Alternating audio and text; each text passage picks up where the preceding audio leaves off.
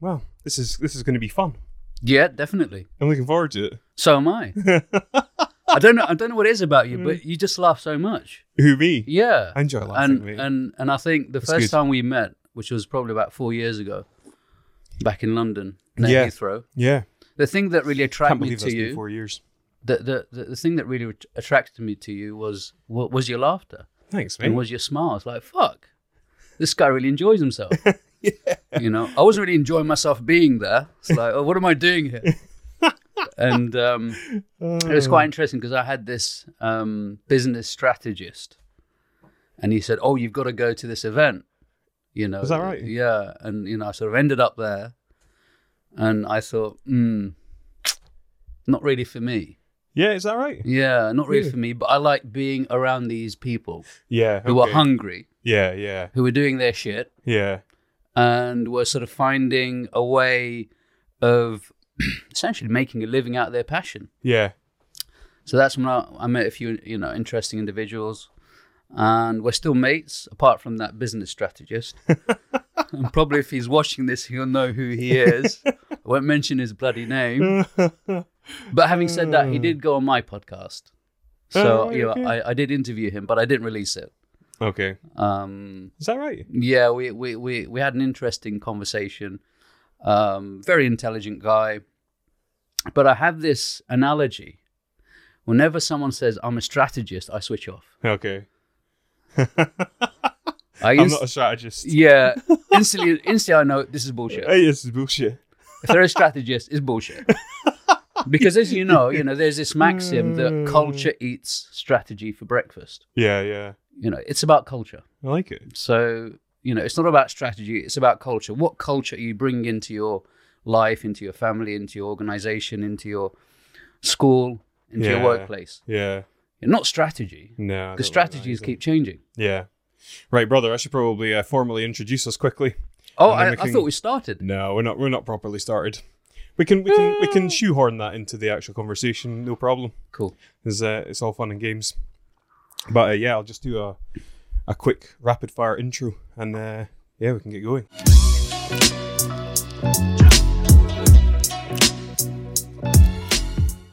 This is Elliot Reeves, founder of Inspired Edinburgh, creator of the Elliot Reeves Show.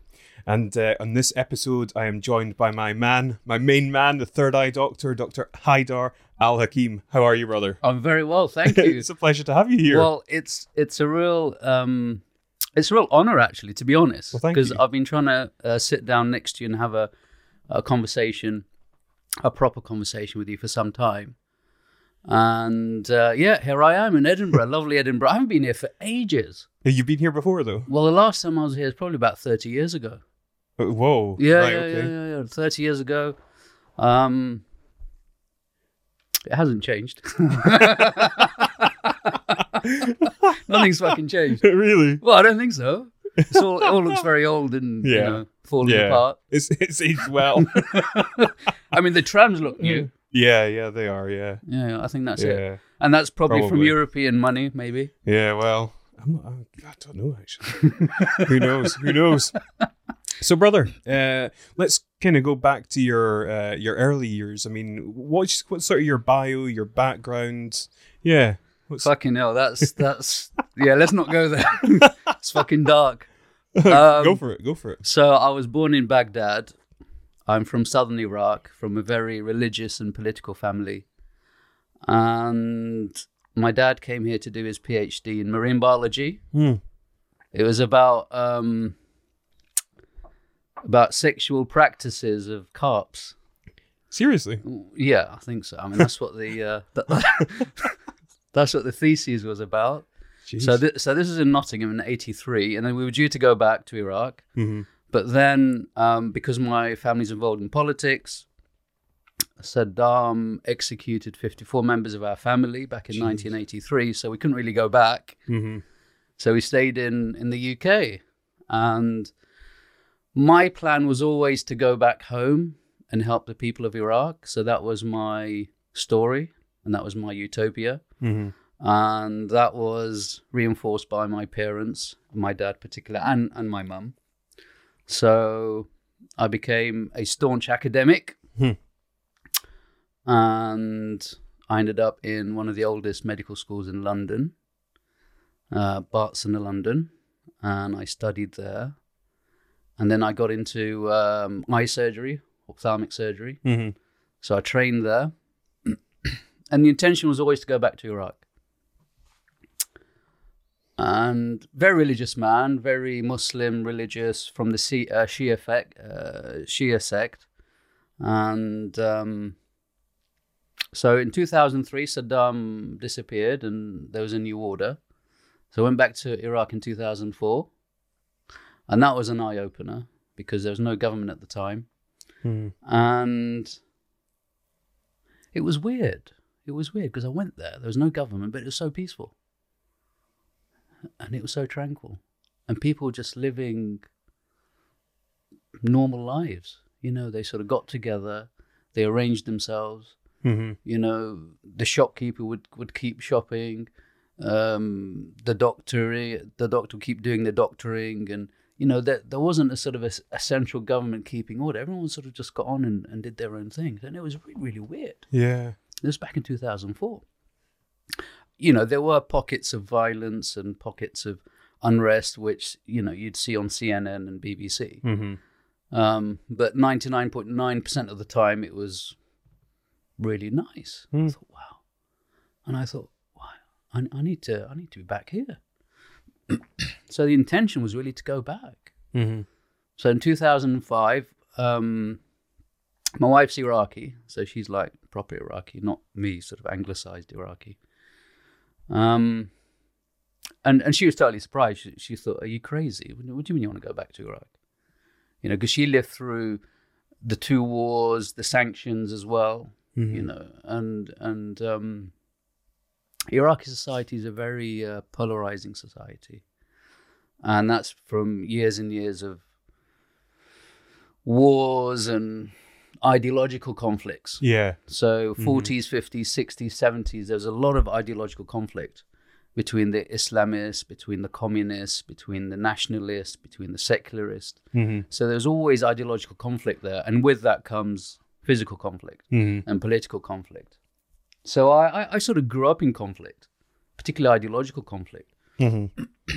And, you know, being an academic, you're in conflict with your spirituality and your religion. Yeah. Because, you know, how can academia and science merge with religion? And so I was steeped in this ideological conflict, and, you know, hence all the grey hairs and looking so old for my age. But that must cause quite a lot of internal conflict. Yeah, exactly. You know, all that sort of stuff. So how do you go about processing it all and figuring out? I think you deny a lot of things. Yeah? Yeah. You just go into denial. And you just work with things that don't hurt you. Mm-hmm.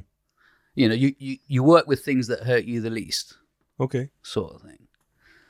And I think I subconsciously turned into a social chameleon without me knowing it. You know, so I wasn't really myself. Yeah. I was just being whoever other people expected me to be. Yeah. So I went to Iraq in 2005, and it was weird. It was really weird because when I was there in 2004, everyone was happy to see me there because I was there to help them and so on and do eye operations and all that. But once I sort of settled there, because I bought a property there back in 2004, they looked at me and they thought, shit, this guy's serious. You're seriously going to live here and help us? And then they didn't trust me. And it was really weird because growing up here in the UK, even in the 70s and 80s and 90s, you know, there was a bit of racism or what have you, but people trust, you know, you trust people. Yeah. You know, if he or she are going to say, I'm going to do something, you believe them. So going into a society in 2005 where people literally don't trust anyone, it was bizarre. It was fucking bizarre. You go there and no one's like, oh, weird. It's like really being in a sort of a Western, but real life Western, where everyone's got their gun ready. Yeah. About to shoot you. Jeez. You know, on a psychological level, obviously not on a physical level. I mean, there were tons of guns there, and I mean, we had guns and so on, but you wouldn't use that because there are consequences of killing someone. Yeah. Because Iraq is a very tribalistic system. So even without a government? Well, there is no government in Iraq. Still. So, I mean, the way Saddam controlled things is that he was from a particular tribe, and he made deals with the West. You can call it the CIA, you can call it CNN, you can call it MI5. But he did deals with the higher powers to fund him. Okay. So he got that funding. And what he did, he went to all the tribes in his area. He goes, look, I've got funding. We're going to be the big men here. Are you with us or against us? If you're with me, great. I'll sort you out. Okay. If you're against me, I'm going to use my guns against you. So then he sort of created his own network of people. And then he extended that to the rest of the country. So that's how he took over. But essentially, it's a tribalistic system. So once Saddam disappeared, you're still left with all these different tribes, but now they're all, fighting for power. Yeah. And then who's going to win? So, you've got a government who's backed by a lot of money and the Iraqi army, essentially. But now there's, financial vested interest, there's geopolitical interest there. So that government is not going to fall because there are lots of financial interests from all the multinational companies when it comes to oil and other natural resources. But geographically speaking, it's a very important, strategic area. You got Iran there, you've got Turkey there, you've got Saudi Arabia, and, all of the natural resources that flow through that area. So, it is everyone's interested in Iraq. Yeah. But yeah, it's based on tribes.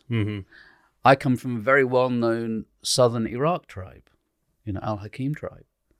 And my dad's cousin is one of the richest men in Iraq, and that's a good thing and a bad thing, which means, if I go to my tribe, I have a certain say. But then when I go to another tribe who's an enemy tribe, you're fucked, basically. Yeah. So how are you perceived, given that you are, I mean, I don't know, how do you identify? Do you see yourself as British or Iraqi? So before, it was Iraqi, right? Then I went to Iraq, they said, no, you're not Iraqi, you're British. Yeah, but I'm Al-Hakim. No, you're not. You're fucking British. Look at you. As in, look at you. You're a nice guy. You trust people. Yeah. What the fuck? It's like, yeah, Iraqis, look, okay, I'm generalizing, blah, blah, but that was my experience. Yeah. When it comes to the reality of things, you going there as an outsider, it's fine. They'll do whatever they want for you. But you going there as a supposedly insider, they'll fuck you up. Okay. Jeez. Even within my family, it was an issue. I saw that. What do I get out of this? This is what my family members were saying. What do I get out of this? Subconsciously or unconsciously. Yeah. And it's like, So my intention was always, okay, I'm going into this field of untrust, which was totally alien to me, right? But my intention was always to improve the situation in Iraq because of my religious upbringing and because of my nationalistic view inside my head that I'm Iraqi and I'm there to help the people. So I still had that. It didn't quite work out. So I decided to start a charity with a good friend of mine. I think she's half Scottish. Sharon Ridsdale, really nice lady. So I treated her on Boxing Day back in 2006. She had a really bad eye infection. And she said, well, let's start a charity. So I started a charity, Al Hassan Foundation, back in 2006. And I used to go back to Iraq every 6 months, doing operations. The Iraqis, they were happy now because, I moved back to the UK. There's no, oh yes, he's British again. Bye-bye. Yeah, that's fine. Come and do your operations and fuck off. That's okay. So, but, I felt at home in Iraq more than here because of that spiritual sense that I got. And also my ancestry was there. people don't realize that, you know, you are made up of not just yourself and your parents, but your great-grandparents and your great-great-grandparents, and it just goes back generations. Yeah. You know, they do have an influence on you, whether you like it or not. Mm. And the question is, do you allow that or do you fight it? And the people that fight it, you know, whenever you're in a fight, you lose, essentially, even if you win. You know, you don't win in a fight. Mm-hmm. You learn things from a fight, but you don't win in a fight. Mm. So I knew Iraq was my place, so I kept fighting to go back. So then, you know, we got some great funding from the US Army for the charity. We got great funding from the British government. It was weird. We got funding from everywhere, non-Iraqi. And when I went to the community here, it was like, no, you're Al Hakim, piss off, you know. Or, oh yeah, you must be doing it for politics, or you must be doing it for something else. So when you say community, who do you mean by that? Iraqi community. Right, okay. Yeah. Okay. I mean, you would have thought that. I mean, obviously we got some funding here and there, but not that kind of realization that your country is all fucked up. You know, come on, guys. It's your country, fuck's sake. Yeah. Do something about it. And yet I was being funded by the US Army. Yeah. You know, who's supposedly be doing all this destruction. Yeah, exactly. I mean, my views are a bit different. I mean, you know, the reason why we have all this violence and so on in Iraq is not because of outside terrorism, it's because of inside terrorism. Do you think so? Yeah. I mean, that's what it boils down to. Mm-hmm. You know, feuds between tribes, feuds between politicians, feuds between influential individuals. And they can even be doctors. Because the way that Iraqi society is set up is that you're in politics or religion or both. Mm-hmm. And then the doctors, because they're very influential. Okay. So, you know, the way the system works is that if you do well in education, you become a doctor and you're sorted for life. You know, that's it. You're influential there. Mm-hmm. So it's quite common for doctors to be politicians. Okay. Very common. So you have that kind of godlike, status. So back in 2010, I literally sold up here in London, and the charity was doing well. Went back to Najaf, which is south of Baghdad, which is where my homeland is, and Najaf is like the Vatican of Shia Muslims. Really? So it has a very old seminary. It's been there for about 1,300 years. And it has one of the biggest cemeteries in the world. And it has lots of Islamic important shrines. Yes, I was back there in 2010, but, you know, that trust issue didn't change. And then I started changing inside, and I thought, do you know what?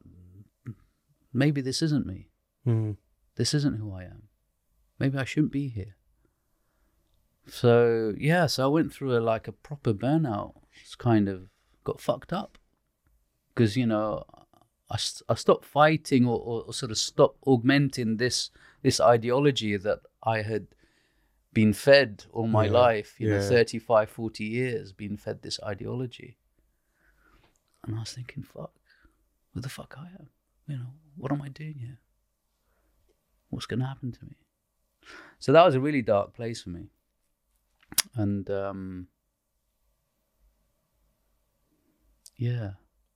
it was horrible. It was a horrible place. How did it sort of manifest then? Just depressed and suicidal and... Really? Very dull. I'm sort of sweating thinking about it. Jeez. Could be the lighting. Could be that as well. Could be the lighting. No, it was very dark. I mean, my wife was happy-ish, you know, because she's very religious, and you know her father's a well-known religious figure, and he was imprisoned and tortured by Saddam for his religion. Oof. So it's like serious stuff. Yeah. And I didn't know, actually. I didn't know what, you know, and I was there doing my dream job. Yeah. Saving site. for millions and thousands of people, and we set up lots of great clinics and hospitals, and so on the surface of things, I was a success, but inside I was just fucked up, and I was like, fuck. So this went on for a couple of years, and then a friend of mine said, what the fuck's wrong with you? He said, why don't you see a coach? Really? He said, why don't you see a life coach? I thought, fuck. I said, what the fuck's a life coach? So I saw, I won't mention who I saw, but he's a great guy from Canada. Amazing guy. And he just changed my perspective. Is that right? Yeah. Really? Yeah. It just changed my perspective. So what was the from and to, if you like? It's just giving myself permission that I can look elsewhere. Giving myself permission rather than other people giving me the permission. It's like, do you know what? Maybe I can do this. I can let go of this shit. Because before it was just fear. No, I can't do that. I'm not allowed. I'll go to hell. I'll be burnt for infinity and beyond. So that was initially really enlightening and great. Yeah. But then came the confusion and the darkness. Like, fuck, what do I do now? If I'm not this, what am I? Yeah. Because it's one thing knowing what you are, but it's even worse knowing what you're not. And that's what life is about. Life is about knowing what you're not rather than what you are. Yeah. I'm not A, B, C, and D. I don't know what I am, but I'm not these three. Yeah. Or these four. Yeah. So I found out who I wasn't. So I wasn't really an academic. And I wasn't really a religious person. And I wasn't into hardcore ideology. Whereas before it was either extreme yes, fucking yes, 100%, nothing fucking else. Just this. Yeah. Fuck everyone else. Yeah. And I thought, do you know what? Maybe it's in the grey now. It's not the black and white. Yeah. I should be in the grey. Yeah. Or I can be in the grey. I give permission to be in the grey. Fuck. But it was very dark because I didn't have any answers, whereas before I had all the answers. Yeah. I knew what was going to happen to me today, tomorrow, next year, after I die. I know what's going to happen after I die as well. 70 virgins and everything else. So I was like sorted. But now I was like, fuck, what do I do now? Yeah. So it was a double-edged sword. Yeah. Liberation. Yeah. I can totally relate to what you're saying and I think a lot of people are like that. I think a lot of people see the world in absolute terms. It's yes or no or black and white. Whereas when you start to break down a lot of the things, your old belief systems and your paradigms, when those start to dissipate, you're then left with a lot of questions and not many answers, and it does cause like an immense amount of confusion. Well, it's scary. Yeah. It was super scary. And so what's your approach to that now then? So one of my maxims is expect the unexpected. Okay. You've got a lot of Hyderisms.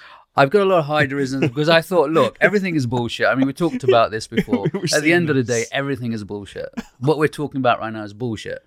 In what sense? Just so people have clarity on that. Well, when I say bullshit, don't take too much into it. Yeah. Okay. But at the same time, everything is bullshit. But at the same time, your bullshit may be sacred for some people.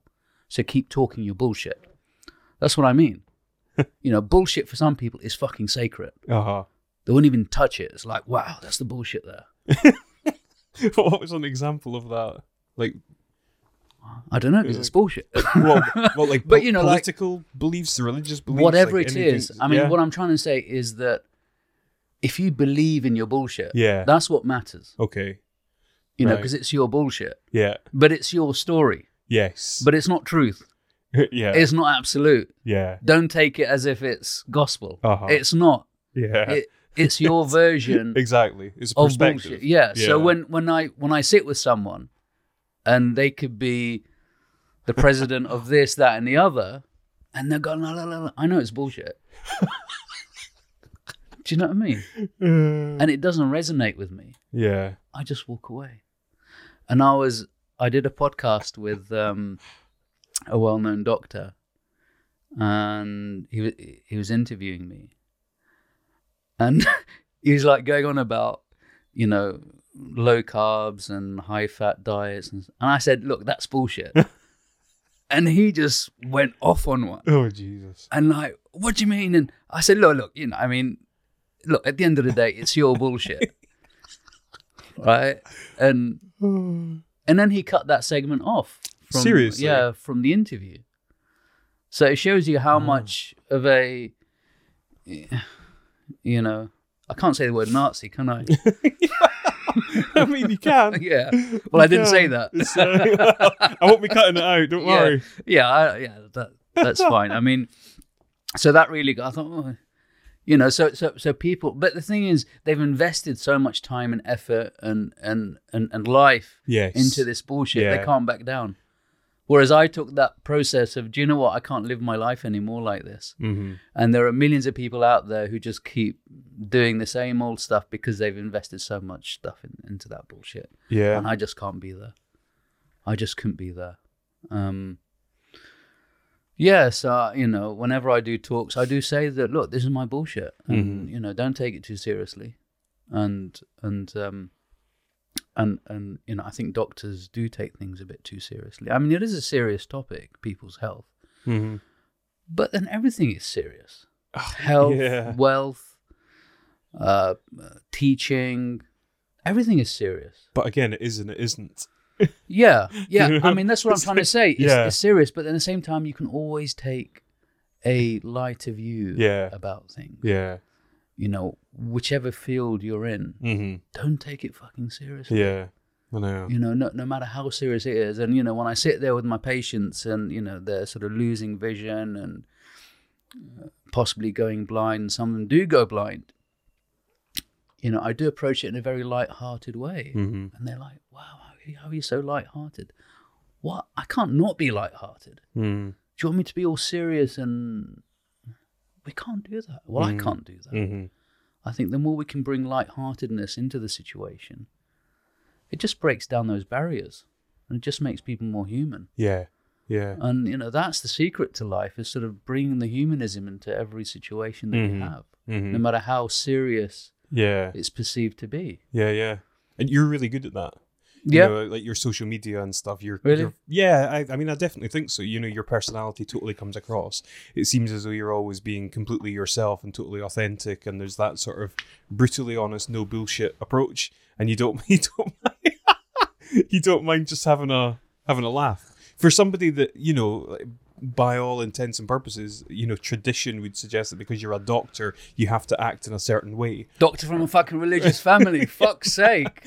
Yeah, certainly that's my own personal opinion of it, is that, I mean, if I'm to die tomorrow, they'll say, yeah, Haider was a good laugh.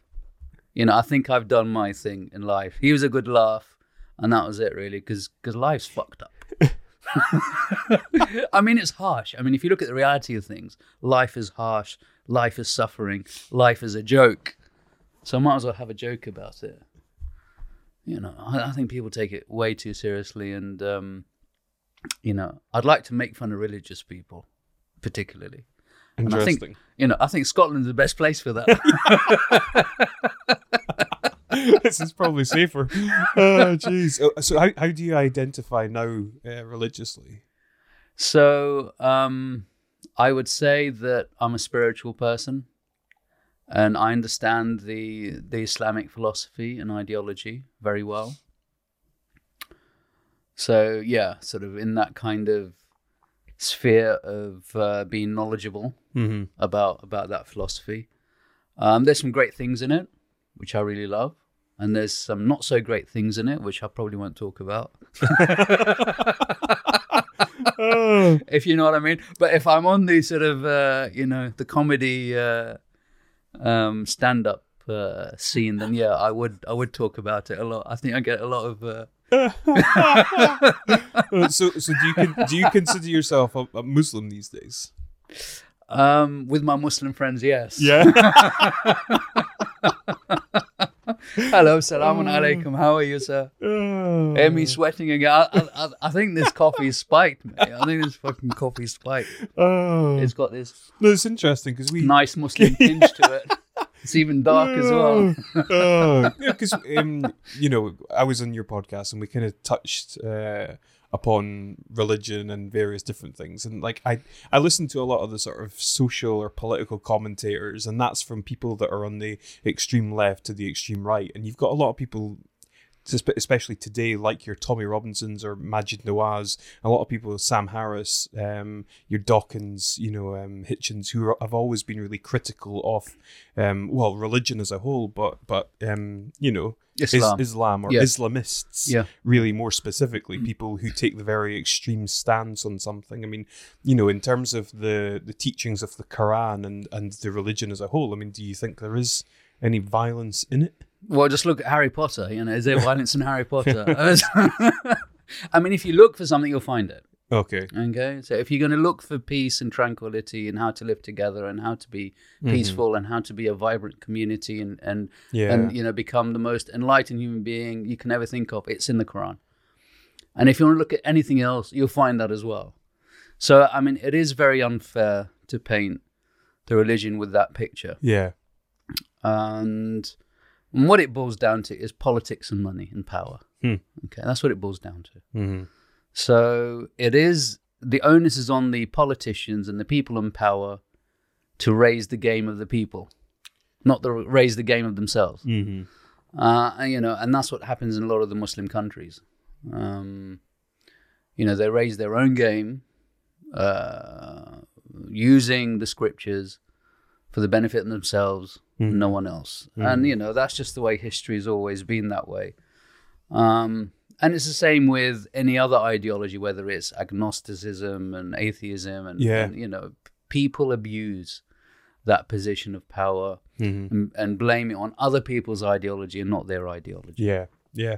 And that's what it boils down to. I mean, I get into some really, really interesting conversations with atheists and agnostics, and I totally understand where they're coming from.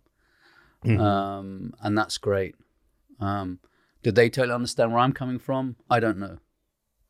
So, I think having this dialogue is really important, and not having mud to sort of sling about. I think that's what's important, and just sort of accept that other people have different views to you. Yeah. And we'll just move forward, because life's too short to be fucking having shit conversations like this. Yeah, I'm enjoying this conversation. Yeah, sure. Yeah. But having that conversation of your religion's full of this, your religion's full of this. I mean, what's the benefit of that? You're only going to alienate those people. Yeah, it's true. You're absolutely right. You're just not going to have that, nice dialogue and nice cups of coffee and can I touch this salt thing? Lamps? Of course you can. Ooh. I was on a podcast not long ago, the I Am KP podcast. Shout out to Darren Kinlock, and he got one of these, and his girlfriend has been licking it because it's salt, and it obviously tastes salty. It's like Himalayan rock salt. Can I taste it? If you want to, well, sure. If she's licked it. Yeah. She hasn't licked that one. Oh. That could be a challenge. We'll do that. Let's lick this one here. I've never licked it. Does it taste? Yeah, very salty. I think my blood pressure's going up now. It's supposed to have all sorts of health benefits. I can get addicted to this, actually. I can get addicted to keep licking it. I come in. Oh, Jesus. I've totally lost it. Well, yeah, let's not talk about him. Yeah, but, I'm cautious. Can I lick this as well? No, don't do that. Other people have to speak into that. You can always watch it. I'm cautious that religion and God come up quite a lot in this show, but I find it why interesting. The fuck not? You're right. It's when I said, look, do you know what? This isn't me anymore, because I had to step up and say, do you know what? I've had enough of this shit. Yeah. I'm not A, B, C, and D. Mm-hmm. Okay, let's ask these difficult questions. Yeah. And, that's when I started, writing the book and doing the podcast and sort of doing these talks. And really, I just asked these difficult questions that many people don't want to ask themselves. Yeah, exactly. And it's only after you ask these questions, like, why the fuck am I doing this? Mm-hmm. And it's making me miserable. Yeah. Why the fuck am I... Okay, I got my Porsche, I got my fucking shout out to all the nice ladies out there and and sort of all these nice places, right? But I'm still not fucking happy. Yeah. You know, and we don't ask those difficult questions. Yeah. And, you know, you do need to stop. And I stopped. And I said, do you know what? I'm going to... But then when I did that, it caused a lot of problems. Well, that's it. Exactly. You know, the wife hated me. They sort of left me for some period of time. The family essentially disowned me. And my whole community disowned me. Jeez. You know, it was sort of that serious. But then I thought to myself, well, it's my life. Yeah. It's not my fucking family's life or my community's life. It's my fucking life. I only get one bat at it. Mm-hmm. Right? And I want to do something. Okay, I did my thing to a certain stage and I felt that I've outgrown this, or it's not me anymore, or I've evolved into something different. And as you know, the body changes totally every 7 years or 6 years or something like that. So you, Elliot, today, 2019 is different from 2012, totally different. Yeah. And that's the same in terms of your thoughts and even your spirituality, which is your sort of sense of soul and being. Yeah, totally. Totally different. Yeah. And that's why you think to yourself, really, did I do that shit sort of a couple of years ago? Did I think that way, though? I know. And sometimes it's quite scary. You think, wow. Yeah. But then you're allowing yourself to evolve. Mm-hmm. And the moment you stop evolving and the moment you stop changing, that's when it gets scary. Yes. That's when you get extremism. Mm-hmm. That's when you get fucked up people. Mm. That's when you get damage happening to yourself and to your family and to your community and to your society and to the world. Yeah. And that's when you get these sort of crazy people that you hear about and read about in history books. But so many people get locked into their narratives, their stories, their beliefs, like all that stuff. Yeah. And that defines them. And so if they do try and challenge a lot of that, or they do evolve as a person, as you say, as you grow older, you change, in every sense, but yet people can still be attached to how they were like 10 years ago when they were actually a different version of themselves. There's a brilliant video on YouTube called Athene's Theory of Everything, I think it's called. And it's all about sort of psychology and all that stuff. And one of the quotes from it, which I absolutely love, is speaking about people as a momentary expression of an ever-changing unity with no center, which basically means that, you're never the same for any length of time. So in this moment, I am different to how I am in this moment because my chemistry is different. I've aged, even although it's just like a small amount of time. You're basically how you are in that moment, and that's all you are. Yeah, my blood pressure's just gone up licking this piece of salt. So look at that, eyes are going red, blood pressure sky. You're not having a reaction. Coffee spike. Yeah, licking coffee spikes. You got anything else to lick? Oh my god. Oh jeez. So have you changed in the last, times. Have you changed in the last month? Oh, the last month? What's the biggest change that's happened in you? Good question. One's a good thing, and one thing that's changed that's good, and one thing that's changed that's bad. My eating habits are always sort of subject to change, I would say. Often not for the good, so I can kind of maintain positive habits for an amount of time, but then continuing that indefinitely is always seems to be a challenge. So I would say at the beginning of the month it was probably good, and then it's kind of deteriorated. But in terms of, maybe I would say my mood has gone up, which is, it seems as though you would think inversely correlated. But yeah. So yeah, I'm probably, I don't know, I feel as though you kind of get more clarity on things in your life and where you're going with things like business matters or, your vision for your future self. I feel as though I'm clearer on that sort of stuff. So yeah, I probably have greater maybe certainty or just the way I view things maybe a bit better. But yeah, my eating. You yourself. Yeah, I remember when we met and you showed me a picture of how you used to. Yeah, I was a fat bastard. You were a big dude, man. I was a big fat bastard. Yeah, I can say that. So what happened? What happened there? I lost weight because I was angry. So I was in Iraq. I was angry because my ideology changed and I didn't love what I was doing. and I wanted to get out. So I was just angry about that. So I changed because I was angry.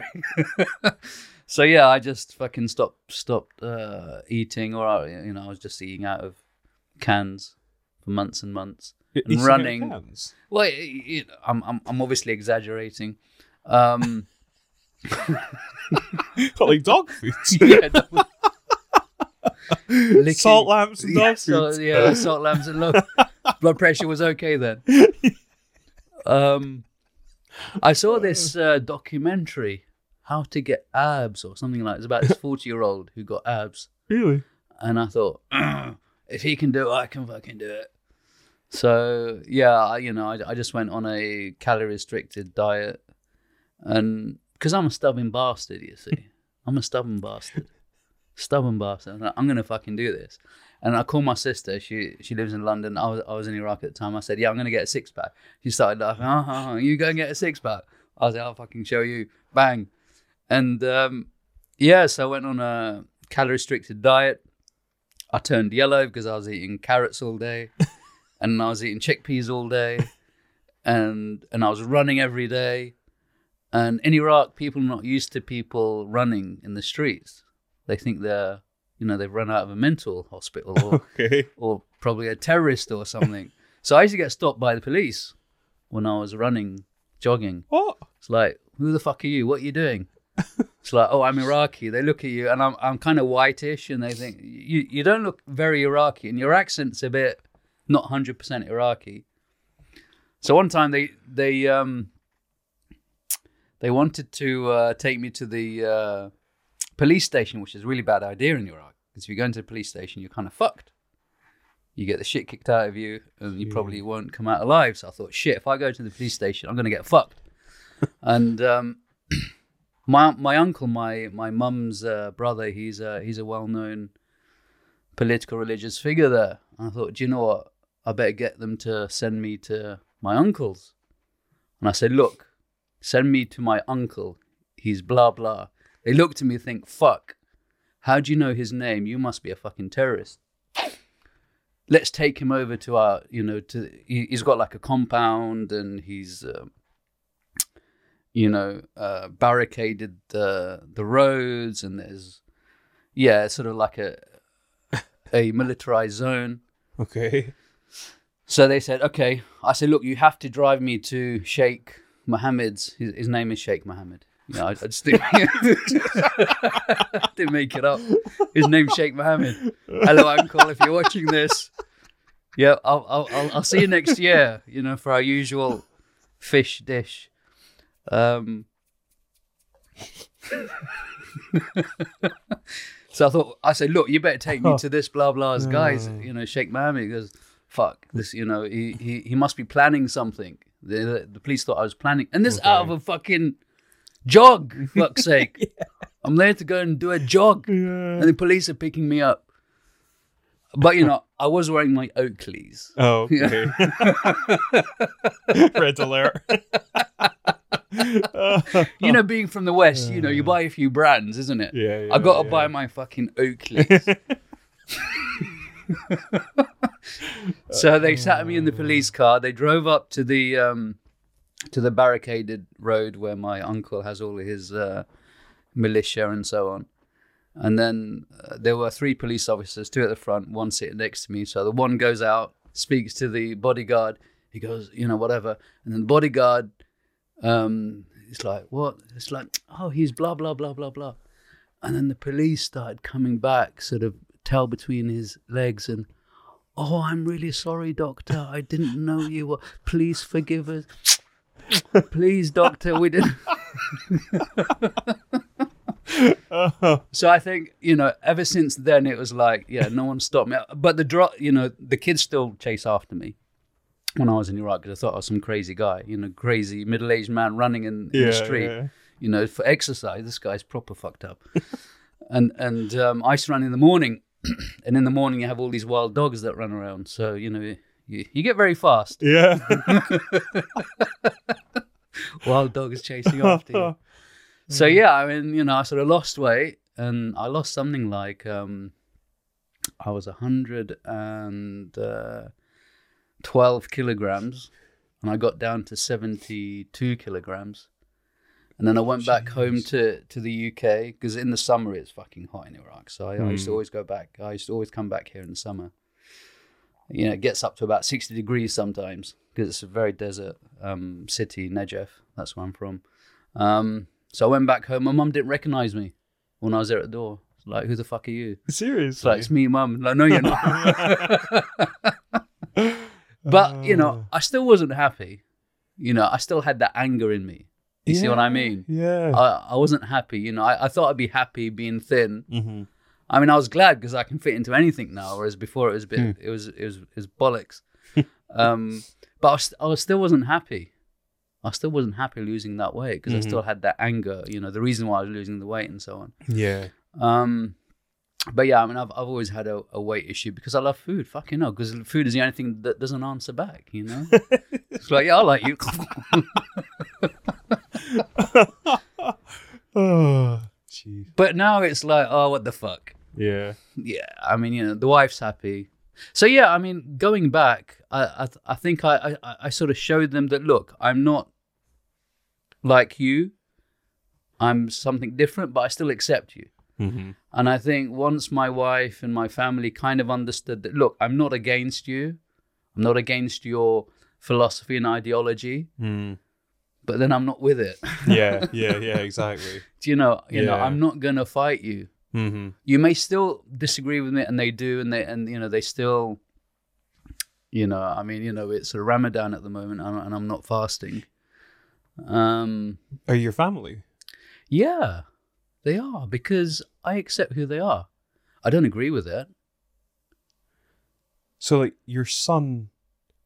Yeah. He Seriously? sort of prays, he prays, he fasts, he follows it. You know, the wife is super religious.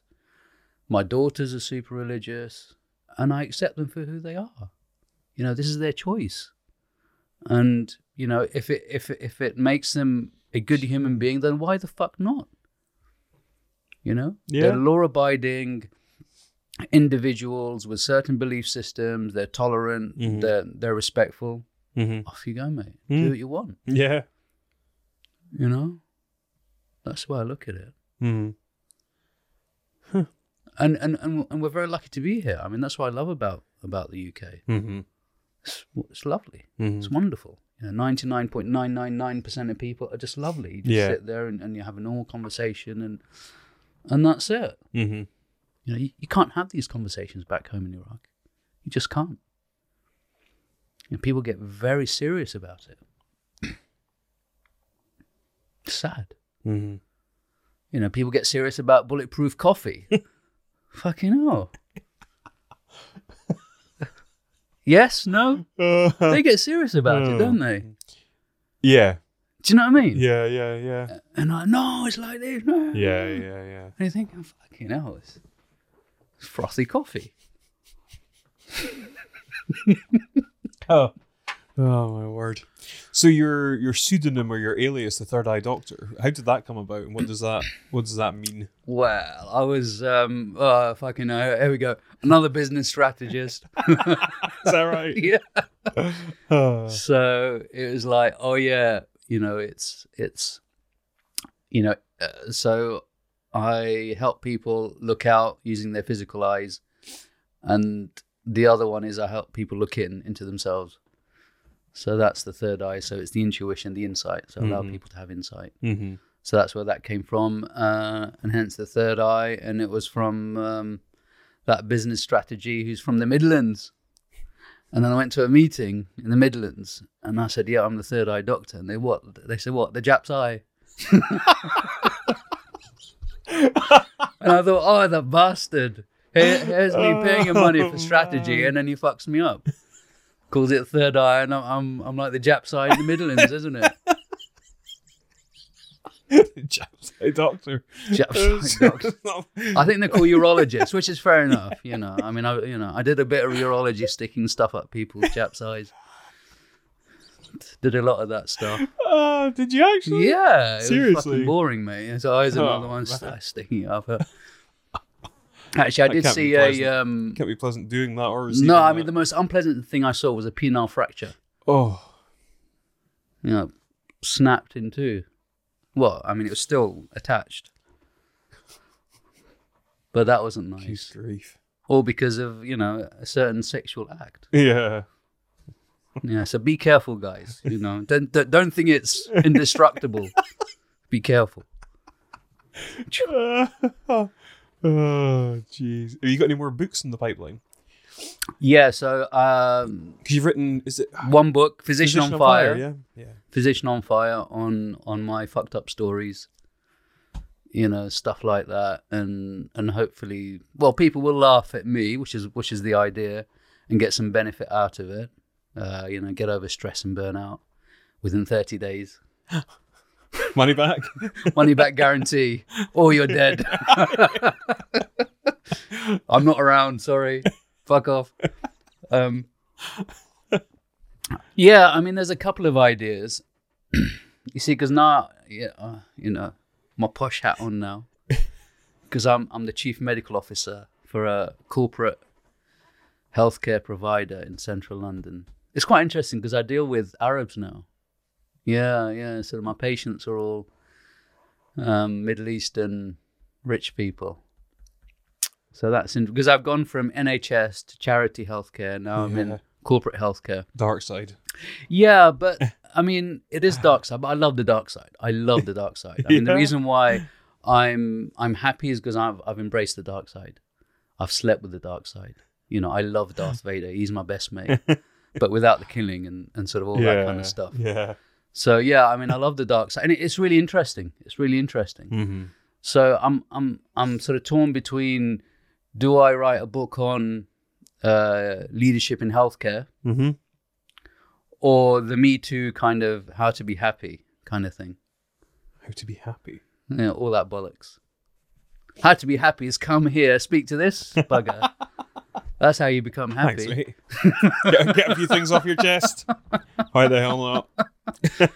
Well, if I'm putting my arse on this, then that's all right, isn't it? Fucking hell. Yeah, so I'm sort of torn between those two. But, I mean, is 20 years of healthcare enough? I think I'm a good healthcare leader. I mean... 20 years might not be enough. Yeah, it's this imposter syndrome, isn't it? Okay, You sort of say to yourself, well, look at him, look at her. They've been in it for 40 years, 60 years. But then I think I've got a good formula on sort of how to write a book. Mm-hmm. Lots of swear words, lots of C words, lots of funny pictures.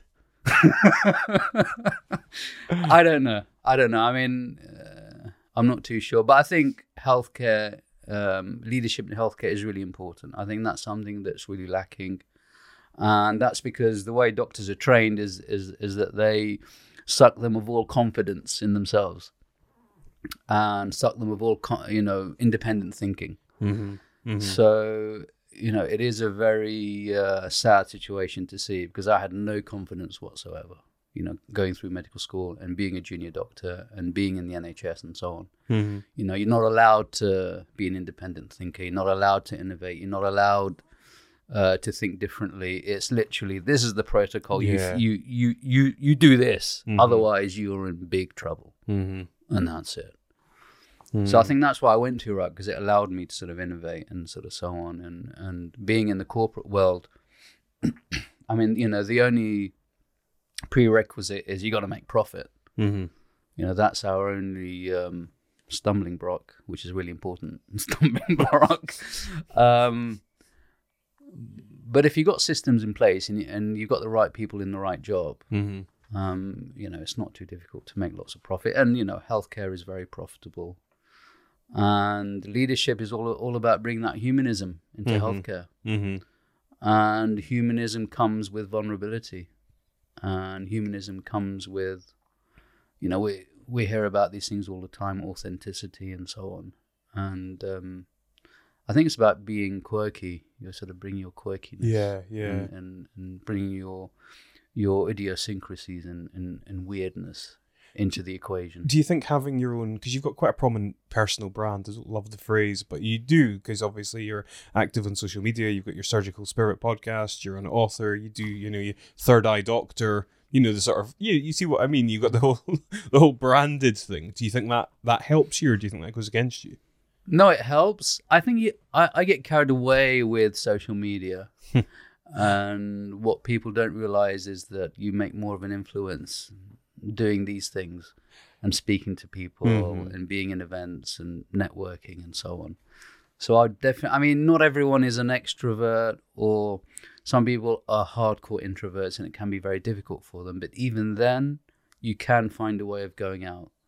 And there's so many people out there, and it's just different when you interact with them in real life rather than on social media. Mm-hmm. You just feel it differently. Yeah. So I think people, I get too carried away with social media in the sense that I'm on the sort of mobile phone all the time, and the daughters and the sons and the wife, not the wives, So yeah, I think I spend too much time on social media. So I definitely need to do a lot less and sort of be more out there. But then, my job is pretty full time. Mm-hmm. Do you see being on social media as a destructive thing? It's not destructive. I think you just need to be very focused of where your, greatest ROI is in terms of time and effort. Yeah. And just be consistent and stick with it. Doing half an hour of concerted, concentrated, concise effects. Mm-hmm. That's it. And then go out and enjoy life, or do the other shit that really gets you going. Yeah. What's your favorite podcast? It used to be Joe Rogan, not anymore. And that's because he talks bullshit. That's because he hasn't got me on, motherfucker. Get me on there, mate. Don't need so much pot. All I need is a bit of water and a bit of coffee and this salt. Yeah, as the well. salt. Oh, he's the salt. Yeah, he's got to get some salt there for me to lick. He's got one of them. Well, I might lick him then if that's the case. Oh, so not Rogan. Favorite podcast? I used to listen. The reason why I changed was because I listened to the podcast. So I literally listened to Joe Rogan's podcast, and that opened my mind. It shows you how closed I was. This was back in 2010. So yeah. I've essentially lived on podcasts. That's what really got me sane. Podcasts. It's crazy, isn't it? Mm-hmm. It literally saved my life. It saved me from killing myself listening to podcasts. Wow. Hardcore Histories. I don't know if you've heard of Hardcore Histories. Is that Dan Carlin? Yeah. Yeah. I really enjoyed that. Mm-hmm. I think I've maybe listened to a bit. Not enough. Lovely. What's the thrust of it? The thing is, because I came from a religion that said that you were unique. Yeah, that your history is unique and that your history is special. Mm-hmm. And once I listened to Hardcore Histories, I found that no, fucking everyone's been through this shit. Yeah. There's nothing unique about me or sort of special or whatever. So it just opened my eyes, and it made me more tolerant and more accepting and, more loving of conflicting ideologies. Mm-hmm. Which podcast do I listen to? I don't actually listen to podcasts anymore, to be honest. No, because I'm doing my own one. I'm sort of busy doing my own one now. I don't really have time. But I like listening to sort of snippets of Joe Rogan's stuff, when he has really interesting guests. Yeah. So what do you... Kevin Hart's one was really enjoyable. I don't know if you heard that one. I've not actually listened to that yet. I've heard a few people say. That was really good. Yeah. He's my idol. He's someone that I really look up to. Kevin Hart? Yeah, he's multi-talented. Multi-talented. He's got many fingers in pies. I love having my fingers in pies. All kinds of pies, as well as other things as well. Including this coffee. And comedians. I love comedians. I'm a joker. I'm trying to be funny, guys. Fuck's sake. But I get really funny when I talk about religious people and Arabs at the same time. Do you think it's going to work? Dangerous territory. Do you think it's going to work? How about if I go, talk about Arabs and sort of Muslims around Glasgow area? Is that better? Not Edinburgh. Glasgow and above. Glasgow and above, I know.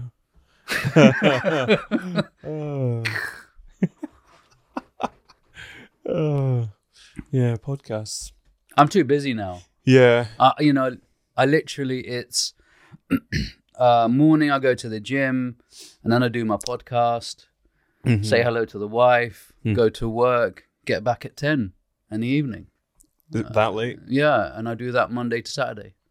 Jeez. So literally that, because the work is, being the chief, the shit's always hitting the fan. Yeah. And I'm there fucking, switching off the fan. But I like it that way. I like to stay busy. And Stops you from thinking. Stops me from thinking and changing again. Yeah. I've had enough of this shit. I mean, the other day I was thinking of leaving the job because, the bosses on top of me, they were giving me a right old hassle and stuff. And the wife said, look, just calm down. And I did calm down. Yeah, God bless them. Wives, God bless them. We need them. Does it not bother you saying that, like, basically publicly, that you're thinking about leaving your job, like, in case somebody from your work hears or sees it and thinks, oh, you shouldn't really be saying that. Piss off. You shouldn't really They know everything about me. Yeah, I mean, my boss, fucking hell, he knows everything about me. Yeah? Yeah, he's always checking my fucking thing and checking this. And then when I see him, oh, hello, doc. Oh, how are you? It's like, fucking hell, you hate my guts, you bastard. But when we see each other, it's literally like, oh, hello, yes. I mean, he's Iraqi as well, but yeah. He's more corporate than I am. Much more corporate. But I'm learning corporate shit from him now. Yeah, it's fascinating, this corporate shit. Fucking hell. So how's it different to, say, NHS, for example? Well, I think it's the same. It's totally the same. Bureaucracy, red tape, and bullshit. Exactly. It's like totally the same, everywhere. But there's more money in the NHS. More money in the NHS. NHS is a great cash cow, mate. If you want money, go to the NHS. But getting in is difficult. Yeah. Because you got all these, buggers who've got it. I thought there's more money in private practice, no? No. Seriously? No. So something like, I can't remember the figures. Something like 120 billion is spent in healthcare, and about 90% is in NHS. Wow. Yeah. No, there's no private sector kind of compared to the 90% is NHS. 90% is NHS. Really? Massive cash cow. That's the problem that we have with the NHS. Because it's being fed by us, taxpayers. Mm-hmm. It's great. Do what the fuck you want. So where does the bubble burst? Doesn't burst as long as we're paying. Seriously? It doesn't burst. You just keep plowing money into it. Yeah. And then you got, politicians who all have vested interests. They have millions of companies who have subcontracts with Yeah. It's a very Iraqi thing. That's how Iraqi government works. Okay. You get in government, you get your companies in, and then you milk it dry. And here's Elliot thinking, I'm going to have a normal conversation with this man. Let me get him back to Edinburgh. Yeah, I've been thinking about this for a long time because I've never experienced the corporate world. And, the corporate world, you got to be careful. Otherwise, your company's down the pan. Yeah. So you got to be really careful. Mm-hmm. Whereas in the government sector, well, gives a fuck. Job's still going to be here until I'm 65. What do you think of British politics? I'm not into it, so I don't really know. I don't follow British politics. How about you? What do you think of it? Well, to quote you, mate, it's bullshit. Yeah. It's all bullshit. It's bullshit, but it's vested bullshit. So there's a lot of vested interest in here. Yeah. So, the current health secretary, great man. I follow him on Twitter. He wants to be the prime minister. Mm. And his reason is, I want to bring, the youth, a young whatever into, what the fuck is that about? Yeah. Young company, yeah. Yeah. No, I don't know. I've become quite sort of jaded and skeptical of the political system and how much, certainly how much influence or effect you as an individual have on the overall picture. But also, the motives and the, like why politicians do politics. I think that, I don't know. There's some good stuff. When I was, of course, when I was in Iraq, I was quite influential there. We're doing some great stuff there, and I was sitting with the politicians there, and you can do some amazing work. Yeah. So I'm not gonna knock that whatsoever. And I think if you have a passion in politics, great, go in there. And if you have a passion for changing civil policy and civil society and bring a benefit to your community, absolutely go for it. There undoubtedly are people that do that for sure. Yeah. But unfortunately, there's other people that are in it for self-gain, money, whatever it is. I think that's in the negative. minority. I think that's in the minority. It possibly is, but it's the minority. It's always the, like the loud minority in any group that ultimately tarnish the face of the rest of it's it. like shit podcasts. There's always a few shit podcasts that fuck everything up. People like, not this Elliot. one, obviously. No, this is the best podcast ever. For fuck's sake, subscribe to this shit, mate. Yeah. Totally. We're on air, mate. We're on air. British politics. Yeah. Well, so there was recently European elections. You receive all this sort of spam mail in the post. So I thought, well, I'll have a look at them. You got like your Brexit Party, UKIP, Green, Tory, SNP, Labour. And basically the stance of every single one of them is just criticising somebody else. Like, the Tory one's criticising the Labour one, the Labour one's criticising the Tory one, the SNP's criticising all of them. And you're just like, what game are we actually ultimately playing here? Like, are you genuinely doing what you're doing because you're passionate about change and helping other people? Or is it just about like dividing public opinion and, creating hate and all this sort of stuff? But that's boring, Elliot, you see. That people love this shit. Well, but they do, unfortunately, and that's a reflection of how people in society are, unfortunately. And it's like, okay, you're with us, let's go and verbally attack the other group, and and they got off of that. That's tribalism at its worst. Let's ethnocentrism. Let's sort of get off on Glasgow. It's like, Glasgow. But what gets a laugh. At what point did we stop being just like humans on planet Earth? I think the moment we became humans. Do you think so? Yeah. It's always been this way, isn't it? If you're the bad kid or the bad person, you get shit stuff. You get nice stuff, isn't it? Whereas if you're the goody two shoe, whatever. If I didn't talk like this and sort of didn't get my voice out there, and no one gives a shit. Do you see what I mean? It's like. It's got to be like that, If you've got a message, I just find that fucking upsetting, though. That you have to be like, well, so to use the MMA world, you have to be basically Conor McGregor to be successful. Conor McGregor is shit, right? He's got a great left hand, but that's it. He can time that left hand, and that's it, right? Otherwise, he's shit. But look what he's done to the MMA world. He's absolutely revolutionized it. Yeah. With a big mouth and big something else. I don't know what else that's big in him. Right? He's got a few other big things as well. And he's got a great left hand. Mm-hmm. And that's what you got to do, Elliot. It's like you can't put your sensibilities into this and sort of, you just got to put that to one side, see what your passions are, see what you're good at, and just fucking take it to the max. Yeah? You think so? Fuck yeah. Come on, Joe Rogan. I was going to Fuck's say. sake. So in what way does somebody like Joe Rogan do that, do you think? Pot. Yeah.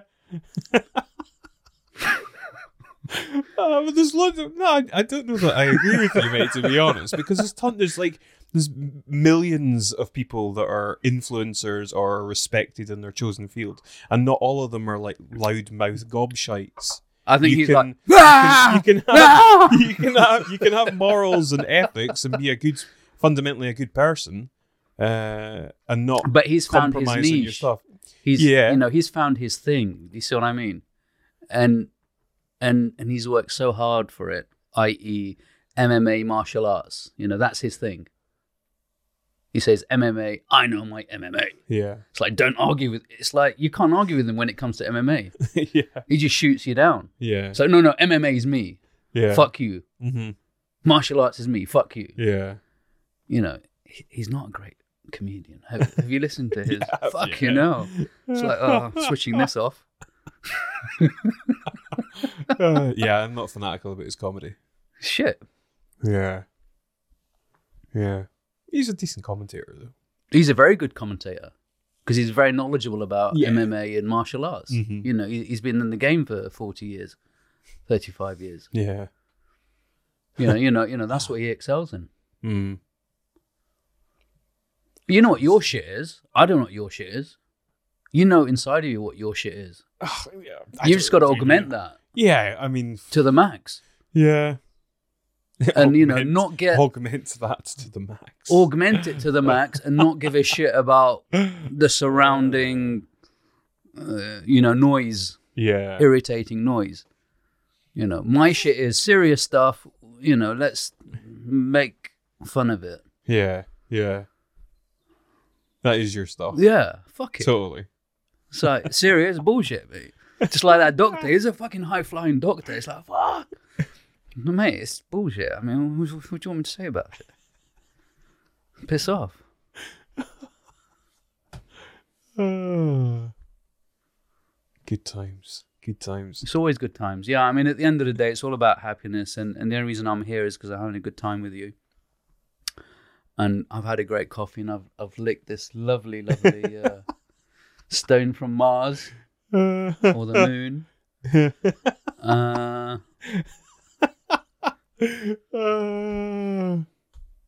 Classic. Cool. Anything else you want to talk about whilst we're here? Not really. Really nice setup, I must say. I love like all it? these sort of 17 cameras you've got here. 17 bloody cameras. I may well just use the one. It's a lot less work, man. Because, Inspired Edinburgh interviews, I've got 8 angles, although I primarily use 5, but it's painstaking work, the editing process. Whereas this, you can just knock out the one, layer on That's the why I have audio, just the and one it's wife. It's like, fuck it, I can't be asked. My dad's got 2 wives. My granddad has 2 wives. I thought, fuck this thing. I'll have the one wife, that's it. It's fucking cheap. Oh, jeez. Well, mate, it's Great. been awesome. It's been awesome having you here. Thank you. It's been great speaking to you. Thank you. I love hearing your views on stuff. Lovely. Let's do it again soon. Definitely. Where can people find you? TheThirdEyeDoctor.co.uk. Actually, we've got a very good event in London if you're interested. Breaking Through. Oh, okay. So I interview my guests on Surgical Spirit, which is the name of the podcast, and then we bring them over and do an event for them. Hopefully they won't hear this because we sort of bring them in and then we sort of give them a hard time, and yeah, they get quite agitated and angry, but it makes great entertainment. That's the main thing. Entertainment. Breaking Through, and Surgical Spirit and Physician on Fire is my book on Amazon. Mm-hmm. And that's it, really. Sweet. Lovely. Well, my brother, thank you so much for dropping by. It's been a pleasure. Thank you. Bye-bye.